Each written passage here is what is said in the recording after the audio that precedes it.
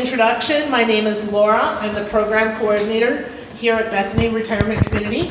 I'm going to say welcome to the Greater Midwest Foodways presentation and introduce today's fearless leader for the group, who is Kathy. Right. Who is going to go ahead and she has a couple of announcements, and then she's going to introduce the speakers for the day. Good morning, everybody. But we're going to make this work because, darn it, we're here. We're happy that you're here. And that's just the way it goes. And did anybody, by the way, bring community cookbook from home? Oh, good. One person. And me. Anybody else?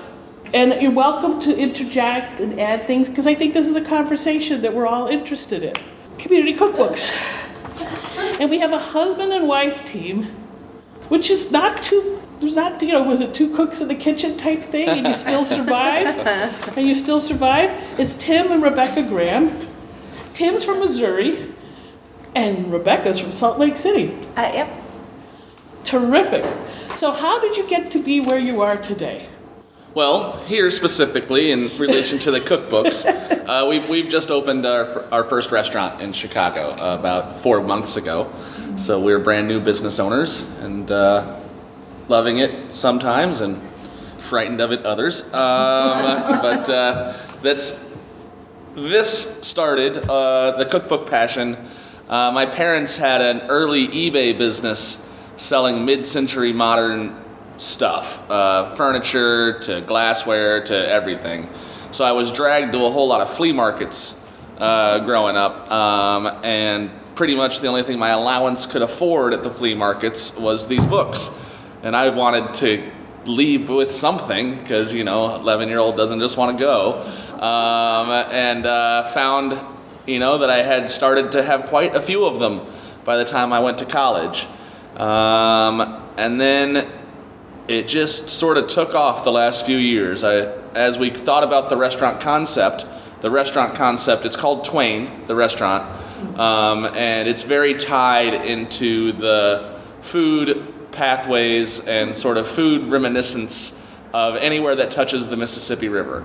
So up from Minnesota all the way south. I grew up in Missouri. The river's a huge part of our identity there. And looking at the bookshelf, I was like, well, geez, I have a collection. And once you let somebody know you collect these, then you just get more. Hundreds more. Like it launched into a real collection now.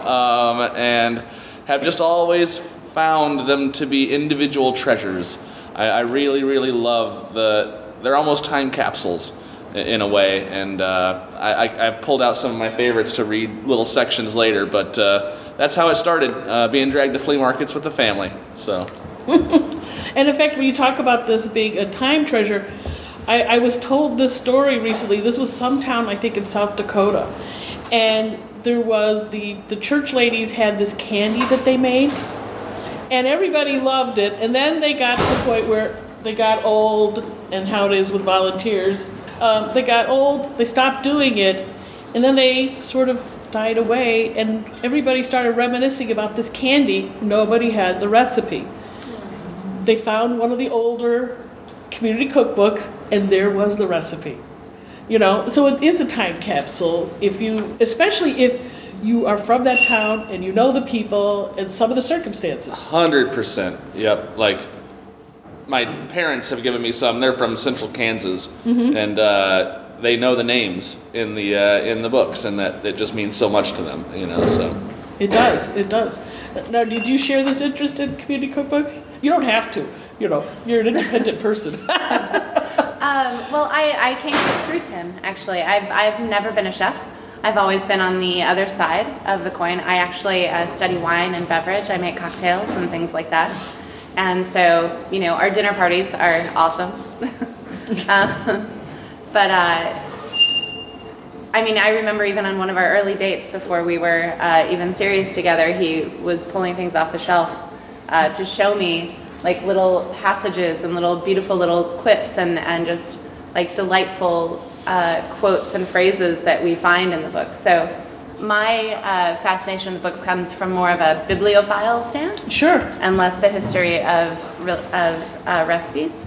I've always been an avid book collector, and I'm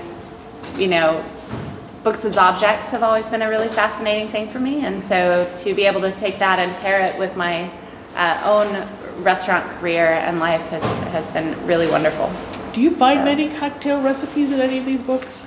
Actually, surprisingly, it's kind of era specific. So it depends on where in the country and what time. In the 50s, there are several, because after World War II, people, were getting back into entertaining, and there was quite a pitch from a lot of places, Esquire magazine, and teaching young men how to host parties and things like that. So you do see a handful of things that are organized around including cocktails, or including alcohol, or in non-alcoholic punches and things like that. But for the most part, there's not much up until the 70s. In the 70s there was more? After about 1970, you start to see one or two punches. It's usually something like a fruit punch and add a bottle of champagne for a special occasion. So you can drink it just as a fruit punch, or you can, add the sparkles. Yeah, exactly. Where I found the most inspiration for our program at the restaurant in terms of the beverage side is actually the jams and the jellies and the colloquial sort of preparations of local ingredients that everybody was doing, because they, basically anything that you can find on the ground, somebody has tried to turn into some kind of preserved, food stuff. And so things like Queen Anne's lace, which we look at as a weed, has been turned into a jam or a jelly, and it has a really beautiful kind of carroty, delicate flavor. Lots of things with herbs, and different kinds of fruits. Everything has been preserved. Pear butters and apple butters and, squash butters and all of these kinds of things. These recipes go back 100 years. Even something I found is a red oak tea, which is really interesting. And I can't seem to figure out what it was made of, but I think that it's just literally a tea, a tisane rather, made from tree leaves. So, wow. Yeah, it's kind of sweet and earthy. So, by the way, when you talk about canned food, at the Missouri State Fair, one of our, actually they got first prize. They were making catfish cakes, fried cakes from catfish they had canned. You don't see canned fat catfish very often. You don't, and to me, it was an indication of also the economics of that particular region or family, because nobody. I've never thought anybody would can catfish, but if you're at the level where that's what you have, and you need it later, you can it. Yep. So, so your family's from Kansas. You grew up in Missouri. Now, what is the name Twain? I know you told me, but... Yep, so where I grew up, I think most of Missouri, I can only speak to my own experience, but Mark Twain is one of our demigods. You basically read Run, Spot, Run, and then Huck Finn. It's just, you're just indoctrinated with Mark Twain, Samuel Clemens lore throughout your elementary schooling, even junior high. And so, for a while, the working title in our heads of the restaurant was Americana. But it felt a little wrong, because Americana, to somebody that grew up in Seattle, is a different version of Americana than I grew up with next to the river. And it didn't feel like it told the story uniquely and specifically enough. And then one day, we're sitting on the couch one night, and it just occurred, Twain just popped in my head, and it just felt right. So it is named for Mark Twain. He's from Hannibal, Missouri, not too far from where I grew up. And then Twain is also an archaic form of twin or two, which speaks to Rebecca and I in the project together. So, yeah, that's... Where is it at? Milwaukee Avenue in the north side of Chicago, Logan Square. What address? 2445 North Milwaukee, just north of Fullerton. Okay. That helps Yep. a lot. So you said you wanted to read a few passages? Yeah. Give that a shot. So, this is one of the first ones I ever got, and you can see I've had to protect it through the years. And it's one of the when home ec was a science, when home ec was a real way to teach people how to manage their homes once they were married. Really, a lot of this goes into gender roles that aren't as accepted today, perhaps, but these books were put out by, this is the Culinary Arts Institute, but they were put out as help to women on how to use products more thriftily, how to use products at all, really, as the new products started to come into the grocery stores that were different than what they'd grown up with. And it's from Chicago. It is from Chicago, yep. The sort of growing up on the apron strings was starting to be phased out a little bit as women went to work in the workplace. So that level of handed down knowledge, that sort of chain, had been kind of broken. And so they needed things like this to help finish that sort of finishing education. What the heck to do in the kitchen and how to get dinner on the table. And so this is the one on one of our first dates. It's just, if you could see the pic, they just do strange things with Jell-O at this in this era. Like those are hot dogs in the gleaming aspic, as they call it, and hard-boiled eggs, and geez. We have yet to figure out Jell-O on our menu. Is this one of those competition cookbooks where you would win $10,000? Oh no, this is a serious institute. They have, like, if you get the full complement of them, I've seen it. It's a stack like this big. Cool. I always keep my parents still hit the flea market circuits, and so I'm always, anytime they can find one with this logo on it, Yep. I'm always pleased when they bring it by. Oh, if you let me know what you already have, then I can. Awesome. When I'm running around looking, I could pick something up. What year is it published? Let's see, 1941. 1941. So, you're in the war at this point. There's, I wouldn't say rations necessarily, but things are Tight. Things are tight. Victory Gardens? Yep. But this quote I'm going to read, it just cracks me up. It's such carte blanche freedom they give you here. Almost anything you like can be rolled in bacon. Well, Bacon fest. thank you very much. So many recipes here have 8 strips of bacon in this book, and this recipe for bacon rolls has 2 ingredients: 8 strips of bacon and 4 tablespoons peanut butter.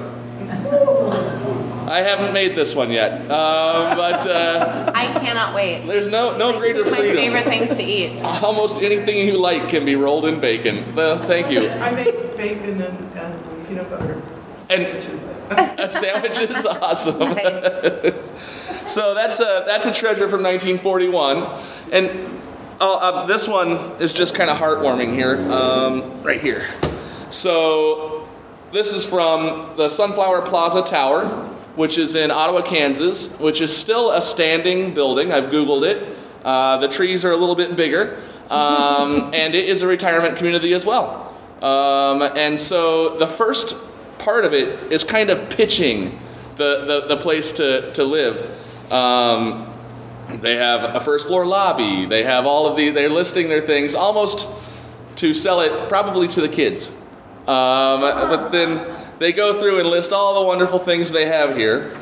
And then the final paragraph is just so heartwarming. It's the purpose of this cookbook is to raise enough money to purchase a projector and screen for our entertainment, especially during the long winter evenings.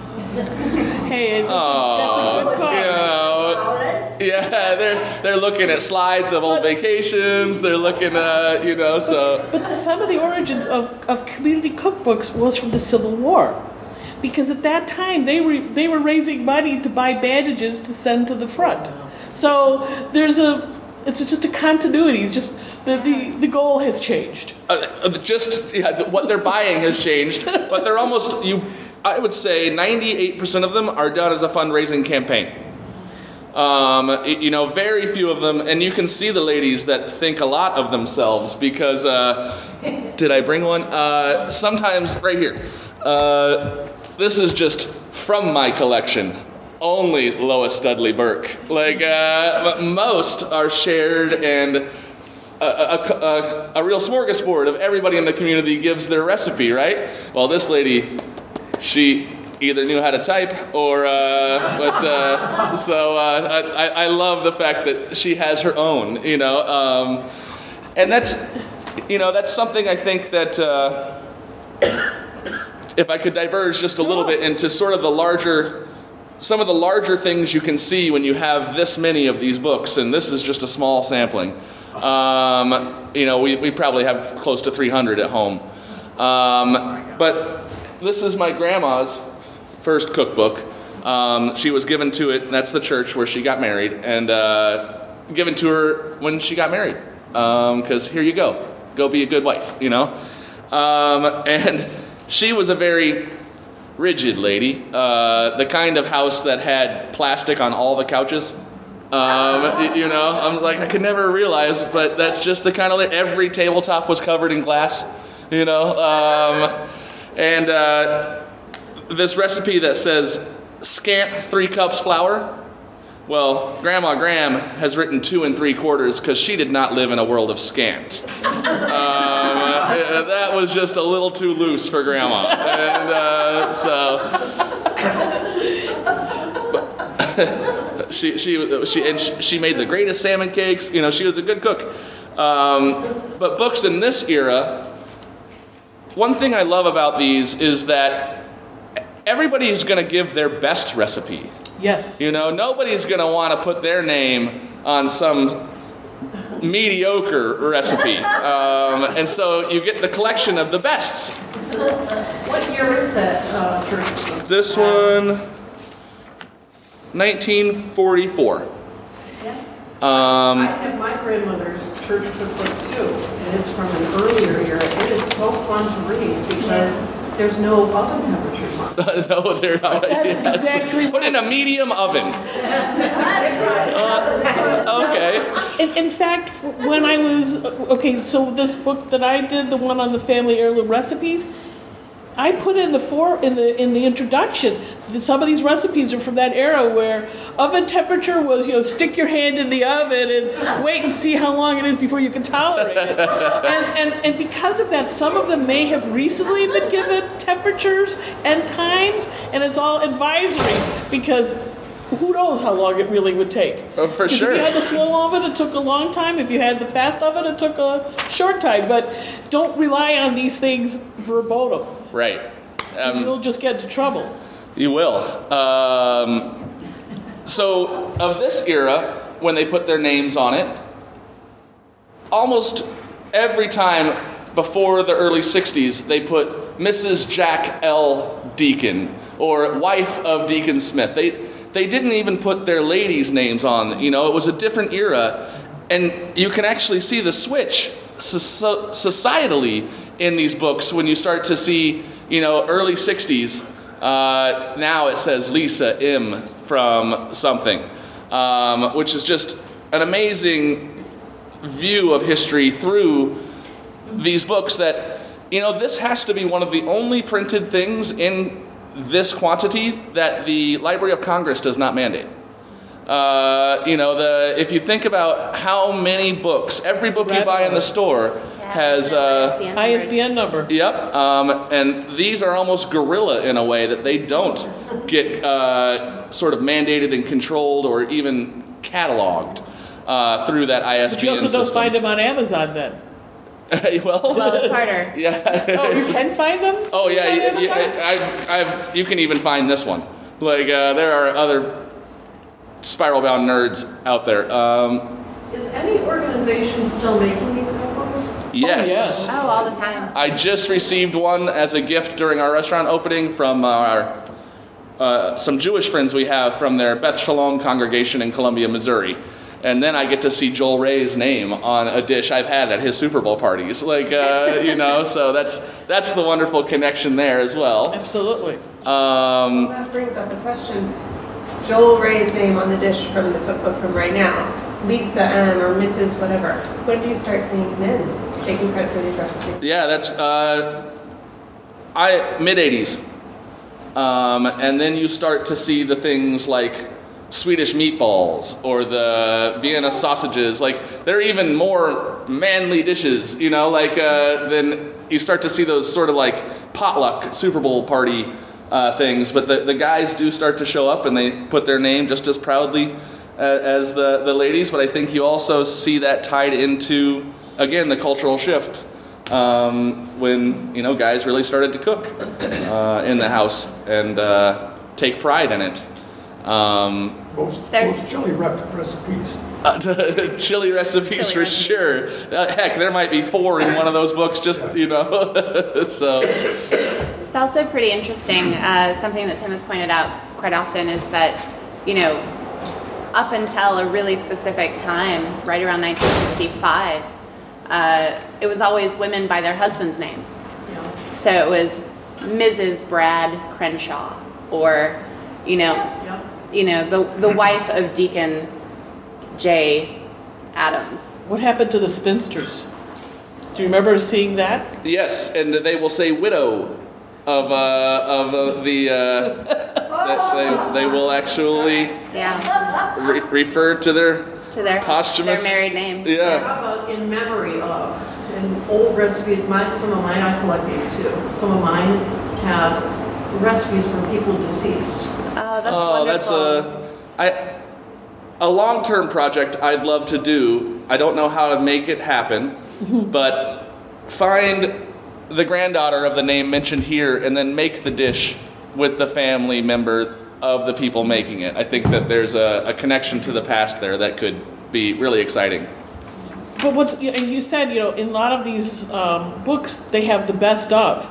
And this is where you run into the real problem. There's those family favorite dishes that are, you know, kind of like they're made without thinking. You know, you've done it so many times and everybody likes it. And now you're not there anymore and nobody knows how to make it. How to replicate it? Yeah. And that's one of the things that we do with our family recipe contest. Not that we have a lot of the family favorite, I mean, not family favorites, but the best of. But I try very hard to get them to do those modest dishes that everybody loves that taste great. And it's difficult because they just don't believe it. Well, my aunt's not allowed to come to the party if she doesn't bring cheesy potato casserole, you know, so it's... But do you know how to, well, you probably do. But do you think most of the people in the family know how to make her cheesy? No. Yeah. Not even you? I never made it with her. You might want to. I agree that it's funny you say the word modest. My great Aunt Z, she's passed away now, but she used to bring a lemon cake every party, and we just loved it. And once I became a young cook, I wanted her to teach me how to make it, and she was just confused why anybody would want that. And so I go to her house, and she pulls out a yellow cake mix, and she's like, she's that. Now I see why she's confused, because and her secret was to poke it with the right size chopstick so that the glazed icing could get into the cake. As that was pretty much the whole technique. So. But still know-how. It's still know-how, you know? You didn't know, and now you do. I had a collection of cookbooks before I moved in that I am now lamenting as I sit here. And one was from the Miller family, my first boss in college, and it is a 4-generation. It's been published 3 different times. Wow. Cool. And it was originally in memory of us. I think they were 6 or 8 sisters, and there's the black and white picture of them at Mom and Dad's 50th wedding anniversary. And it's in memory of the sister who passed away. So originally it was her generation. She's now 90. Wow. And then their daughters, and sons, because it's that generation. And I just made her daughter's chicken pasta recipe, which I turned into turkey tetrazzini-ish. And now the grandchildren who have babies of their own, and one has turned into a cookie baking business. So she would give me these family cookbooks, and I attempted it in my family, and it's what Kathy said. people they just dump and stir, and they don't have proportions, and I haven't been able to get people to measure a pinch or measure a handful. A pinch is 1/8 of a teaspoon. According to America's Test Kitchen, and they're always right. Or at least they give it 15 For tries. any family to undertake is to preserve their cooking heritage. Totally agree. Yeah. And that's also the big difference between being like a restaurant situation. Somebody comes in 6 months from now.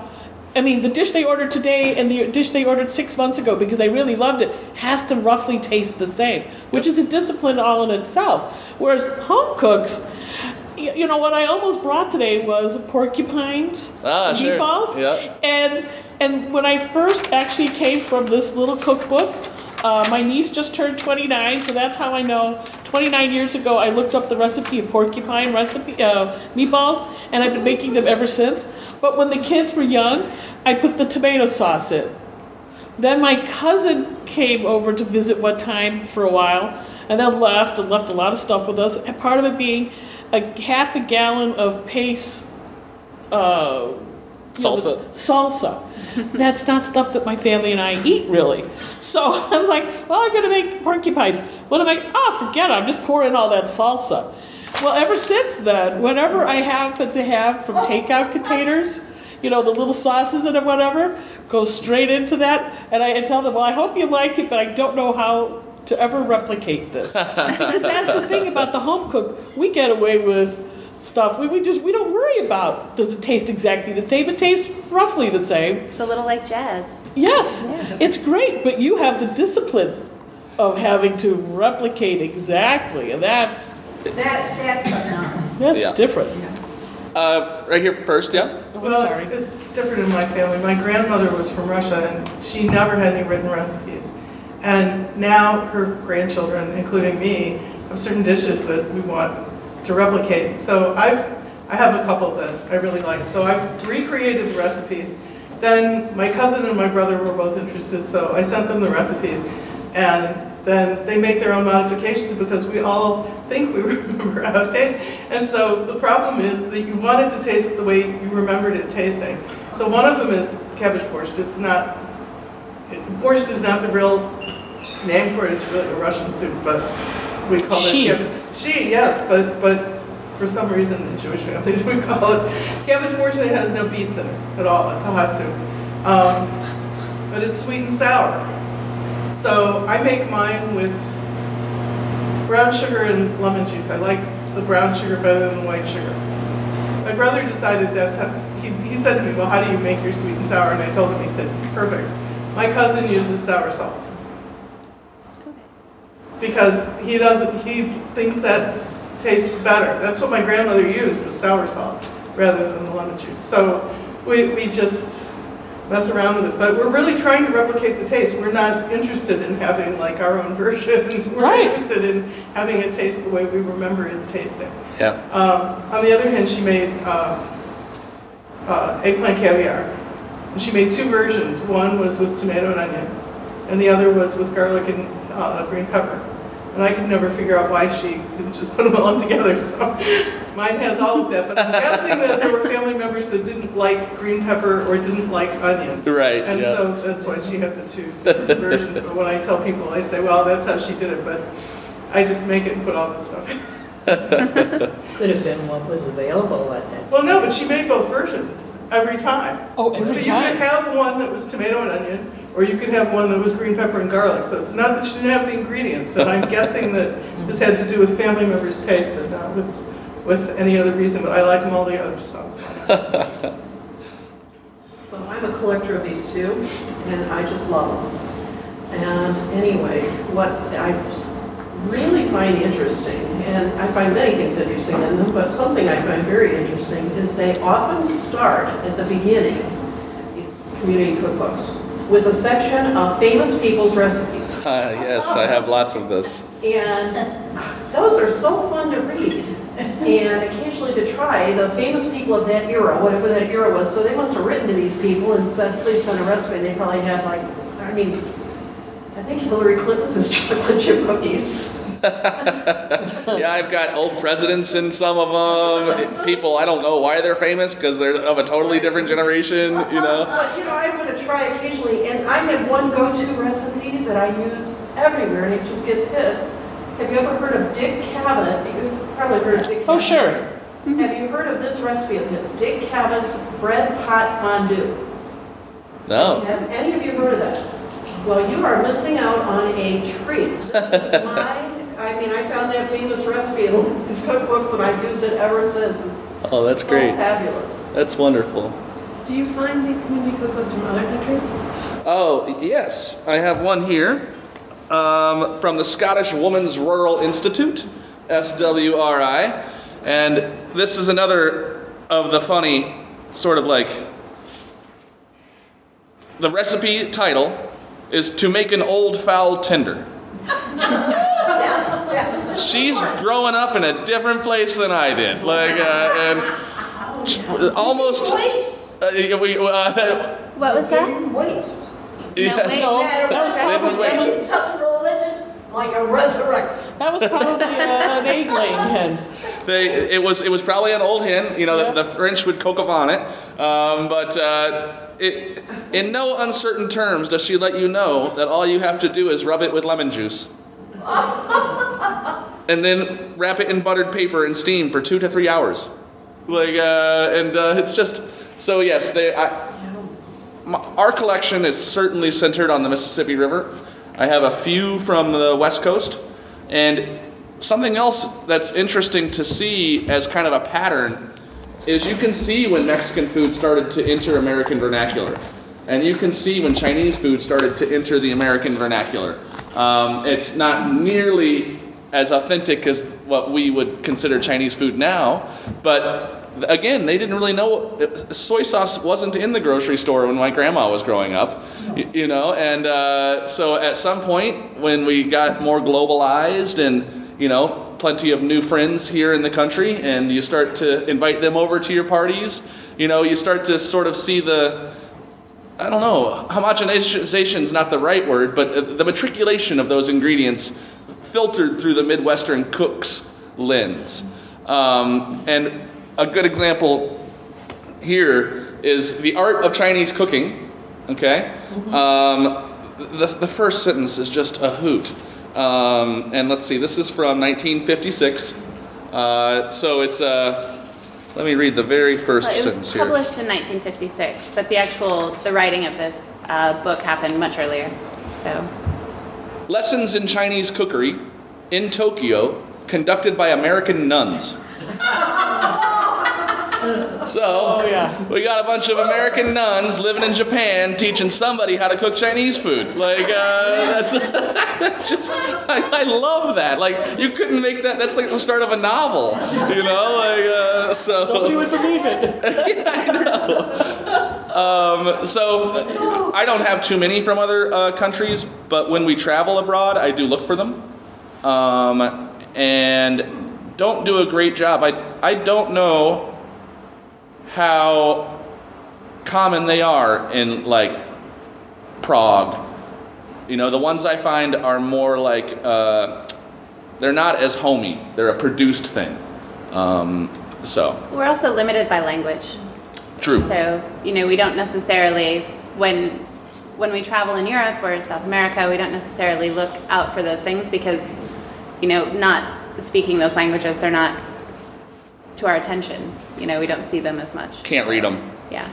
I have seen some, I found them at the local church rummage, and it was expats living in different countries. Yeah. And so they were just what we can find locally, and how can we make it like the food we recognize from home? Right. That is interesting. How can they make cheesy potato casserole if they're living in a land where there's no Dubai? cheddar cheese? Yeah. Yep. Yeah, sure. There's a whole nother category of these books, and I brought one as an example. And again, this goes back to sort of household management and getting a well-run house. And so these, and almost all of these are from the 30s. I find from the 20s or the 30s. And this one is Cookery Illustrated in Household Management. And there's a chapter on cooking for the invalids. a rather stern reproach on leftovers, because that was just poor planning. But there's all these household hints here, and I sometimes, when we get in our cups at home, I will regale my friends with children's clothing to make nearly fireproof. Man, were they just spontaneously combusting in the 20s? Like, what? I mean, I imagine furnaces and the whole era was a little bit different, but it's just a little bit of alum in the wash water. But to make nearly fireproof, like that's. Don't sit too close to the stove. I think that this must be so little treasures that we don't need anymore. Hopefully. Well, my dad had friends where the parents were also worried about fire and got them an asbestos tent. We've learned a little as we've gone along too. We've learned. Or how about, I love those really old cookbooks from the early 1900s. Butchery explanation. Yeah, for sure. Oh, yeah, that would have been a squirrel. Yes. Well, even in the Joy of Cooking, they tell you how to deal with a squirrel, and a raccoon, and a turtle. Early editions. Yeah. I don't know if does today still have it. You think? You know what? I always have older ones. Yep, that's. So I don't know. I'll tell you, we were down in Florida with the kids, a car full of kids, wall to wall. And do you know, I tried, these kids are being horrible, normal. And so I decided I'd try turtle soup. It was I haven't tasted anything that good since. And you don't have to go to Florida for turtle soup. Well, yeah, that's the problem. They don't want good stuff. And it's kind of weird, the changing taste. Like, I'll read old letters from my grandma, and they'll write about how, they had rabbit again. I mean, rabbit was like the major meat that my grandparents ate. Oh, I know, in Wisconsin, they live that way. Veal sales have plummeted since the 50s. Do you know why? Lamb. Do you know why? No. Because of the ability to create more females than males by sorting the sperm. And so what used to be like, so veal was cheap back then because what it was they were taking care of all the baby bulls that they didn't need. Right. Now they're able to sort out what is going to be the ultimate result of the pregnancy, being female or male, and so there's a lot less male. And Vienna sausage has a problem because bull meat is part of what they use for making their hot dogs. So that's one of the reasons. But yeah, it used to be like veal birds. I'm sorry, I didn't mean to interrupt. No, but there is a reason for this. That ties right in. This now rabbit's expensive and seen as a luxury ingredient. Now veal's expensive is seen as a luxury ingredient. Well, and it's kind of weird. Like, I would like to, in a week, the German Cultural Center here in Chicago is giving a cooking lesson on making rabbit stew. And I have never had rabbit, and I don't know, I just have an aversion to eating rabbit because I just see those little bunnies, and I'm like, how can you eat rabbit? Oh, because if you're hungry, The first time I ever had rabbit was at the Berghoff. Awesome. You can still have it there, but a friend of mine, well, not really, but it tastes good. A friend of mine was looking for a casserole recipe recently on the internet, and the one that came up for her, to her great surprise, was made with squirrel, and it's a modern recipe. So squirrel is still around and eaten in various places. but rabbit actually. Goodbye. I studied home ec at the U of I for 2 years until they told me I wasn't making progress towards my degree. As I took all the home ec classes, but I avoided the chemistry for the College of Agriculture. And then I had summer roommates, and they brought the produce from their farms from Edinburgh, Illinois, and different places. And we shopped at ag sales where prime meat was being raised. And we used ground lamb, and we used rabbit that was being raised, and then the people who were studying meat production were trying to produce leaner products and things like that. So when there were 5 of us in the apartment, and we spent $25 a month on food or $5 each. And it was like Lucy and Ethel cooking in the kitchen with the Pyrex dish because somebody didn't know you couldn't take it from the oven when the flame went out and put it on the stove. And then the Asian girls across the way, when they were cleaning out the freezer, brought us over their octopus. And if you're a country farm girl, you didn't know anything about these gray frozen. But that was interesting cooking in 1969 to 71 with egg sales and rabbit. I see this.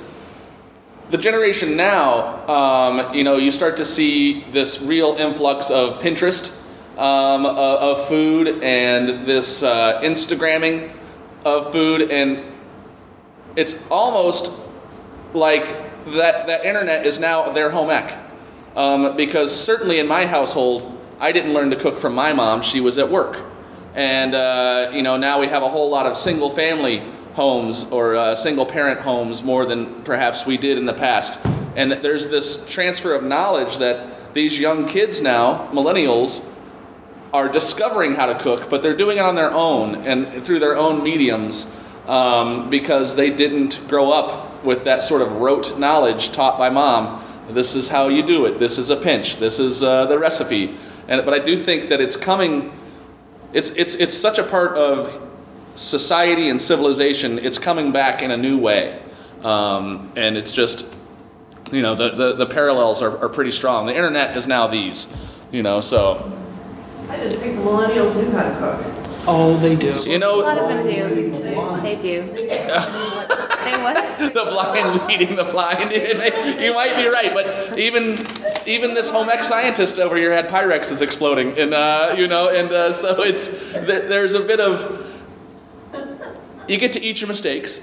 Yes. But That's an important thing to do. Nowadays, what I read about the millennials when I sit on food boards and other types of things, it is now a social occasion to come over and cook together. It's not perhaps as utilitarian as it was back in the 20s with these kind of books. It's a way for them to have a social gathering and have community as we get more invested in our phones and don't have those personal interactions. Is one of the things I think is a great tool for the Pinterest set and those types of things. So, how does this influence this community of cookbooks here influence your menu choices? Well, a great deal. There is a salad that you could find probably in 7 out of 10 of those called Calico salad. And I just love the names of these things. And so Calico salad is always a multi-bean salad, always with dried beans and then a green bean or a yellow wax bean. But it's almost like a kitchen sink salad. And boy, did they like their vinaigrettes sweet. So ours is tamped down on the sugar, but dressed bean salad that's served with our fresh walleye. And sloppy joe, chili. Very few times does the recipe get lifted exactly the way they did it onto our menu. I had that impression. There's a cream cheese pastry that we opened with on a mushroom turnover dish that needed no changing. It was just a wonderful pastry. That's probably the only thing that's been lifted directly, because I'm not going to buy a can of cream of mushroom soup. We're going to make our cream of mushroom soup and then make the casserole or our cheese sauce. So more inspiration than education, at least as far as exactly what goes in the dishes. As a restaurant, we have access to a lot fresher, better ingredients than perhaps your small town grocer would have, especially in the 60s. Will you change your menu seasonally? Yep. We just put a new dish on. We're brand new. Yeah. So one of the rules of opening a restaurant is not to change too much right away, because people don't know you're there, and then when the time they find you're there, they've heard about all these things, and then they come to the restaurant to try these dishes, and then it's none of it's available. But I think we'll see more changes coming forward in the spring We change about. as the vegetation I get changes. bored Yeah. of it too. You know, like one of our grilled vegetarian dishes was beautiful summer produce, but now it's a grilled tofu on creamed corn, and so we changed that. The pork chop became a pork shank. Yeah. I also just get tired of. I'm like, well, I'm bored of that dish, and so we'll change it just on a whim or on, you know. And it is one of those things. It's hard to remember, when you cook something every day for 45 days, for 50 days, for 90 days, that everybody in the dining room's never had it before, even though you've had it 100 times. Yeah. It's one of those things. That's So, that discipline. yeah. Yep. Which is, And a lot of time it's not me cooking it. Most times it's not me cooking it. So I need to have the recipes dialed in such that everybody wants to make it yummy. They just need a lot more guidance to make it the way I want in our recipes. So One thing that I was kind of sorry to see go was the afternoon cooking programs. Oh. Yes, and to tell you honestly, that's how I learned how to cook. Was every afternoon I would turn on that TV and see what they were making, and then I would experiment on the family. Awesome. Absolutely. When I was growing up, there was Great Chefs, Great Cities. There was Frugal Gourmet. There was the afternoon ones, and then Food Network showed up. And when it showed up, it was great. They were actually cooking shows, and now it seems like they've all gone to just competition shows, which I'm not one that thinks cooking is a competition. I don't love those shows as much as the ones that you're remembering so fondly. I think we could use a little bit more of that. So, Except the PBS on Saturday. they Sarah Home Cooking and the Jazzy Chef and Rick Bayless has one, and the PBS channels still have cooking. that is good. Sarah Moulton is on there, and she's good, pretty basic stuff. Anna Olsen from Canada oh yeah. is And the good. Norwegian cook and the Irish cook. Oh, that Norwegian guy is Yeah. fantastic. Oh, yes. You know what? He did a program for culinary historians before that program was ever on PBS. So we met him. Back then it didn't mean too much. Now it's like, man, I'd like to meet him again. There's so much to talk about. Yep. That's sponsored by the Scandinavian Tourist Board. Well, he's like, sometimes he's cooking on a boat, and that boat's rocking. And he's like, Rat hunting.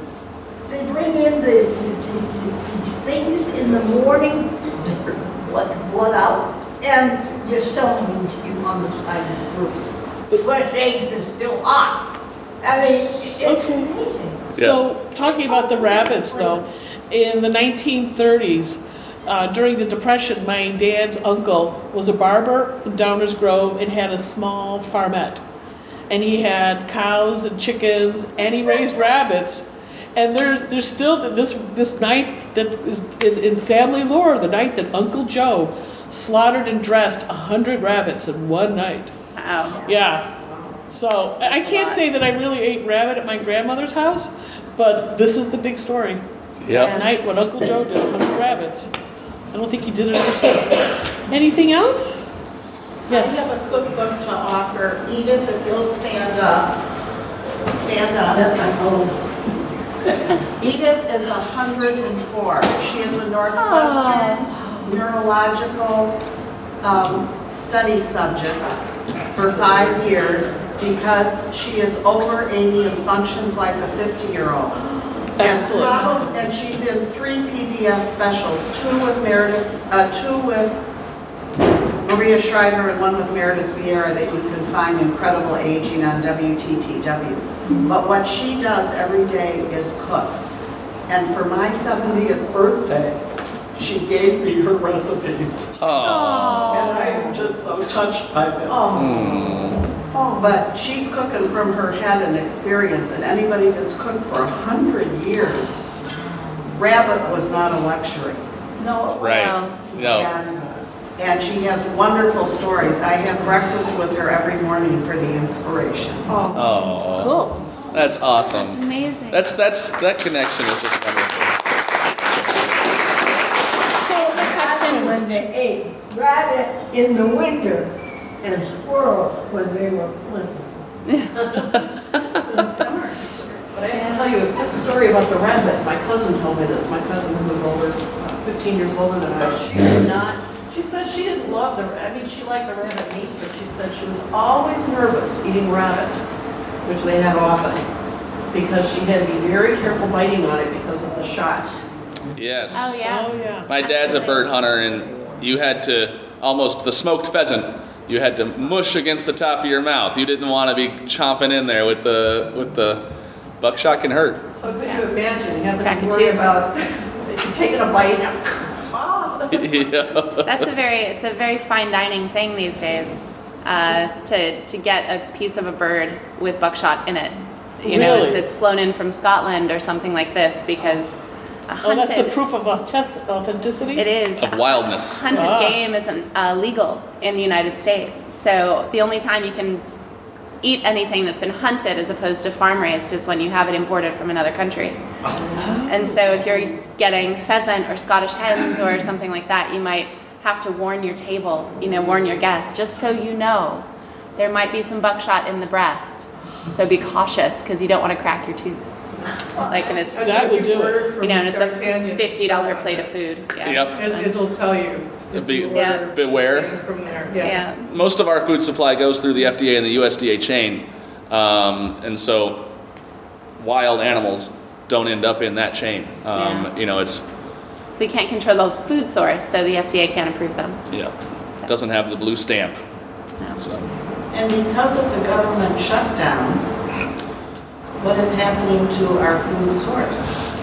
as far as I can tell right now, nothing. And I just heard a pretty long article on it yesterday on NPR on the way home. The USDA inspectors are still going to work, and many of them, even my friend who owns a salami business here, that business pays for them. Oh, yes, that's true. So their salary isn't necessarily coming from the government.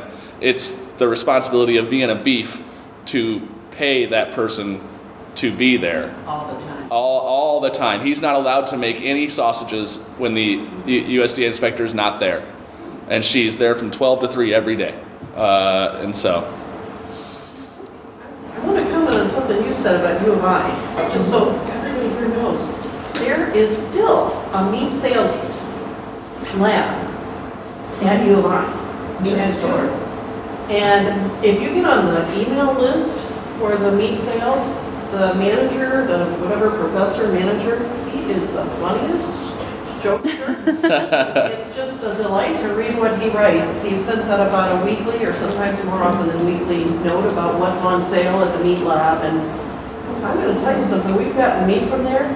It is phenomenal. The pork is extremely lean. Everything is like butchered that morning, so. One of my fresh. friends who studied there was part of the group that developed the pop-out thermometer in the butterball turkeys as a profession. Sure. Very cool. I'm a College of Agriculture, Food, and Natural Resources grad as well from the University of Missouri. And we have, most state schools have quite a nice extension program out there that you guys, that you can get information on gardening. But one of our responsibilities as a CAFNR was to sit in food tests and sensory panels and all of those things. And University of Missouri is quite known for its dairy department. And I can just remember one time 64 little white cups, and they were trying to increase omega-3s in milk. And well, omega-3s are mostly found in fish. And boy, were some of those cups on the fish scale rather than the milk scale. Yeah. So, I know you gave us some recipes to prepare, and we didn't. Oh, it's okay. I didn't have time either. It's okay. No. We prepared recipes, but one recipe. There was supposed to be somebody else today, but there was a family issue. So I So at 9 o'clock last night, I had I like to have the rule of threes type of a thing. So Barbara back there made some desserts. Do you want to talk about them? Tim. Desserts from the 2010 Ohio State Fair. And one of them is called Granny's Orange Cake, where you take the zest and the juice and the pulp, and you grind it or process it with raisins. And the half of the orange, the juice, is mixed with sugar. So that once it comes out of the oven, it's basted onto the cake and soaks in. And the leavening of that is baking soda and, was it buttermilk or sour milk? No, okay. It calls for sour milk. And the common misconception is that sour milk is buttermilk. It really isn't. But it's acidic. Sour milk is, if you just take regular milk and put in a little lemon juice, or sometimes people use vinegar, it'll kind of like curdle. And it's a lovely texture. So, and this one called to put the baking soda into the milk. But first I put a little of the lemon juice because it called for lemon juice. And so we'll see how it works. It's one of those recipes where that leavening, you don't have the luxury of, I got it together, let it sit for a while I would heat up the oven. It's like you have that oven heated up, you have the dish prepared, and then you make the batter. Yeah. That's my reaction to that recipe. Right. I love it. It's a good one. Yeah. And then the second one is called Mom's Gingerbread. And that has molasses, and then it's very similar to George Washington's mother's recipe for gingerbread. And then it has multiple spices like cinnamon, nutmeg, cloves, and ginger. This one called for baking soda and baking powder. And it has molasses in it. And then they do recommend that if you're doing this, it's the regular molasses, not the dark molasses, because that tends to be a little more bitter. So I use the regular grandma molasses. Maybe sometime you explain to me the whole molasses thing, because I don't know it completely. So what I made was, we were going to have meatballs, but that wasn't going to happen. But my dad was in Milwaukee yesterday and went to Usinger's, and he bought, amongst other things, he bought a Jagdwurst. Yeah, Jagdwurst. So I said, all right, we're going to have German sausage salad. So I made that. Cool. And then the other thing, this was first prize 2015 at the Missouri State Fair, and it was called Lily's Salad. And it's a salad where it was like 2 cups of marshmallows, but cut up. Because I remember the person when she won, she goes, you don't know how much work it was to cut up those marshmallows. and that's what people did. You know, before there was the mini marshmallows, you had bought the big ones, and then you sat there with a scissor and cut them up. Well, I cut them up, but it looked very elegant. You know, because they were like slivers of marshmallows. So I did that. It was 2 cups of grapes in half, but I did it in quarters because I thought that would look a little better. It was supposed to be 1.5 cups of pineapple that you kind of mushed up, and I had 1 can of crushed pineapple and another one of pineapple tidbits. So that went in there, and orange slices, and this was all kind of like mixed together. And then you made a very light custard, which was supposed to be flavored with lemon juice, but I got a little nervous about using lemon juice, afraid it might curdle the milk and cream and sugar. So I had from Nielsen Macy some lemon extract. So I put that instead of lemon juice, and then whipped cream, and then folded the custard into the cream, and then put everything on the sauce. It is really good. I remembered it being really good when I tried it at the fair, and it was like, oh yeah, this is really good. And I made a double batch, which after I read it, it said make 16 servings with a single batch. I was like, oh, I think I went a little overboard. And I was, because I had like a 5-quart bowl there, and it was like going over the edges.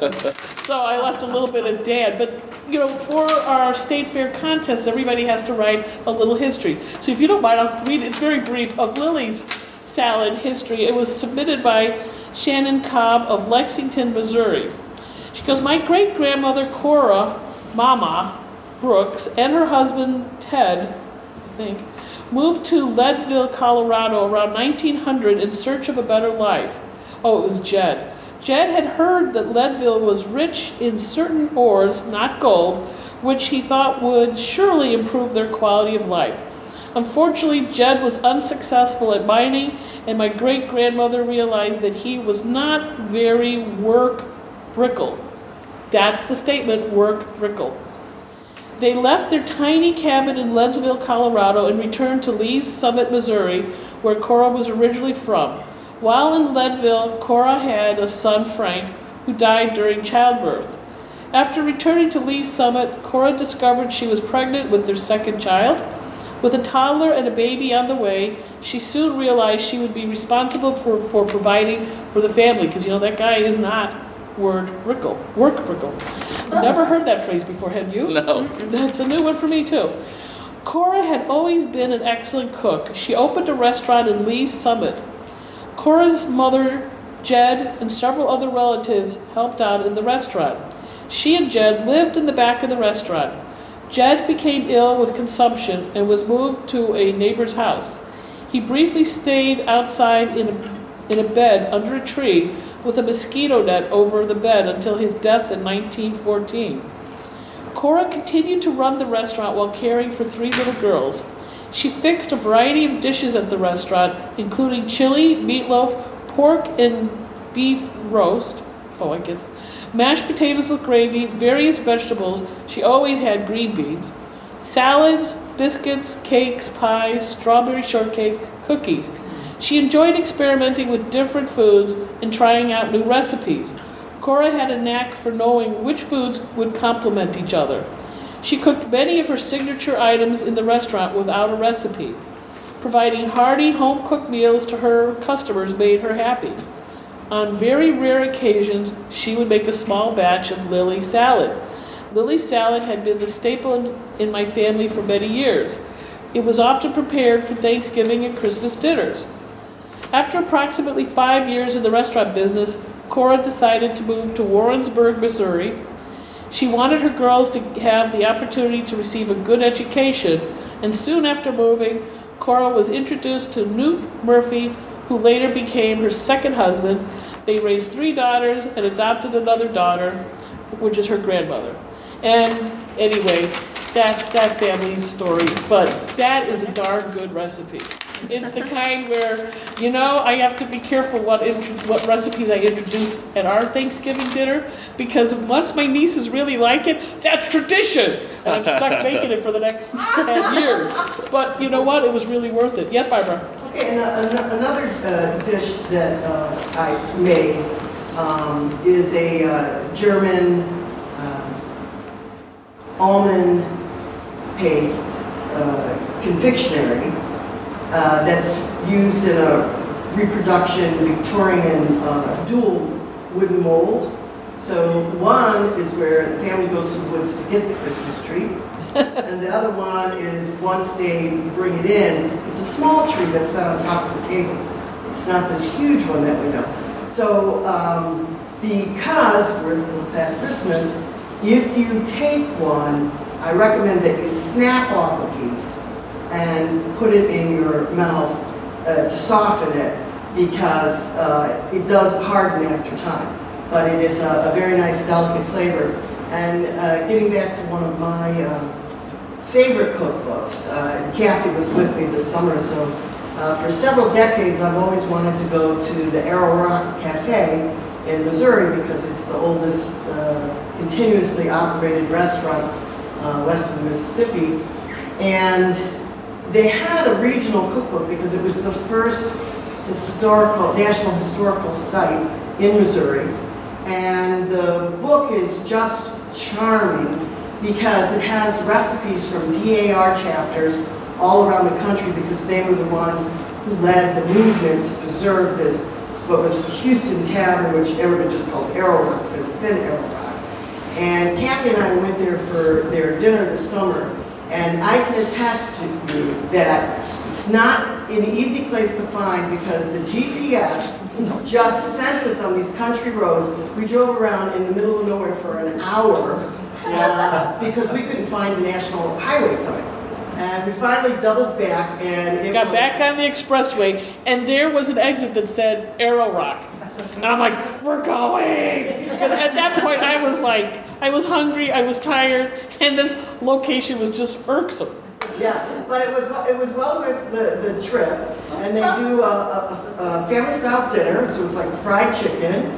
And those green beans with the country bacon ham, the is beans, delicious. mashed potatoes and gravy. Yeah. It was well worth the trip. That's And what I Once we like got about there. this particular book is that it also among the DAR recipes and the stories, it has the recipes from the Arrow Rock Tavern. And at the time, they had an African-American cook, and she had an assistant. So there's a beautiful full-page illustration, photograph rather, of the two ladies.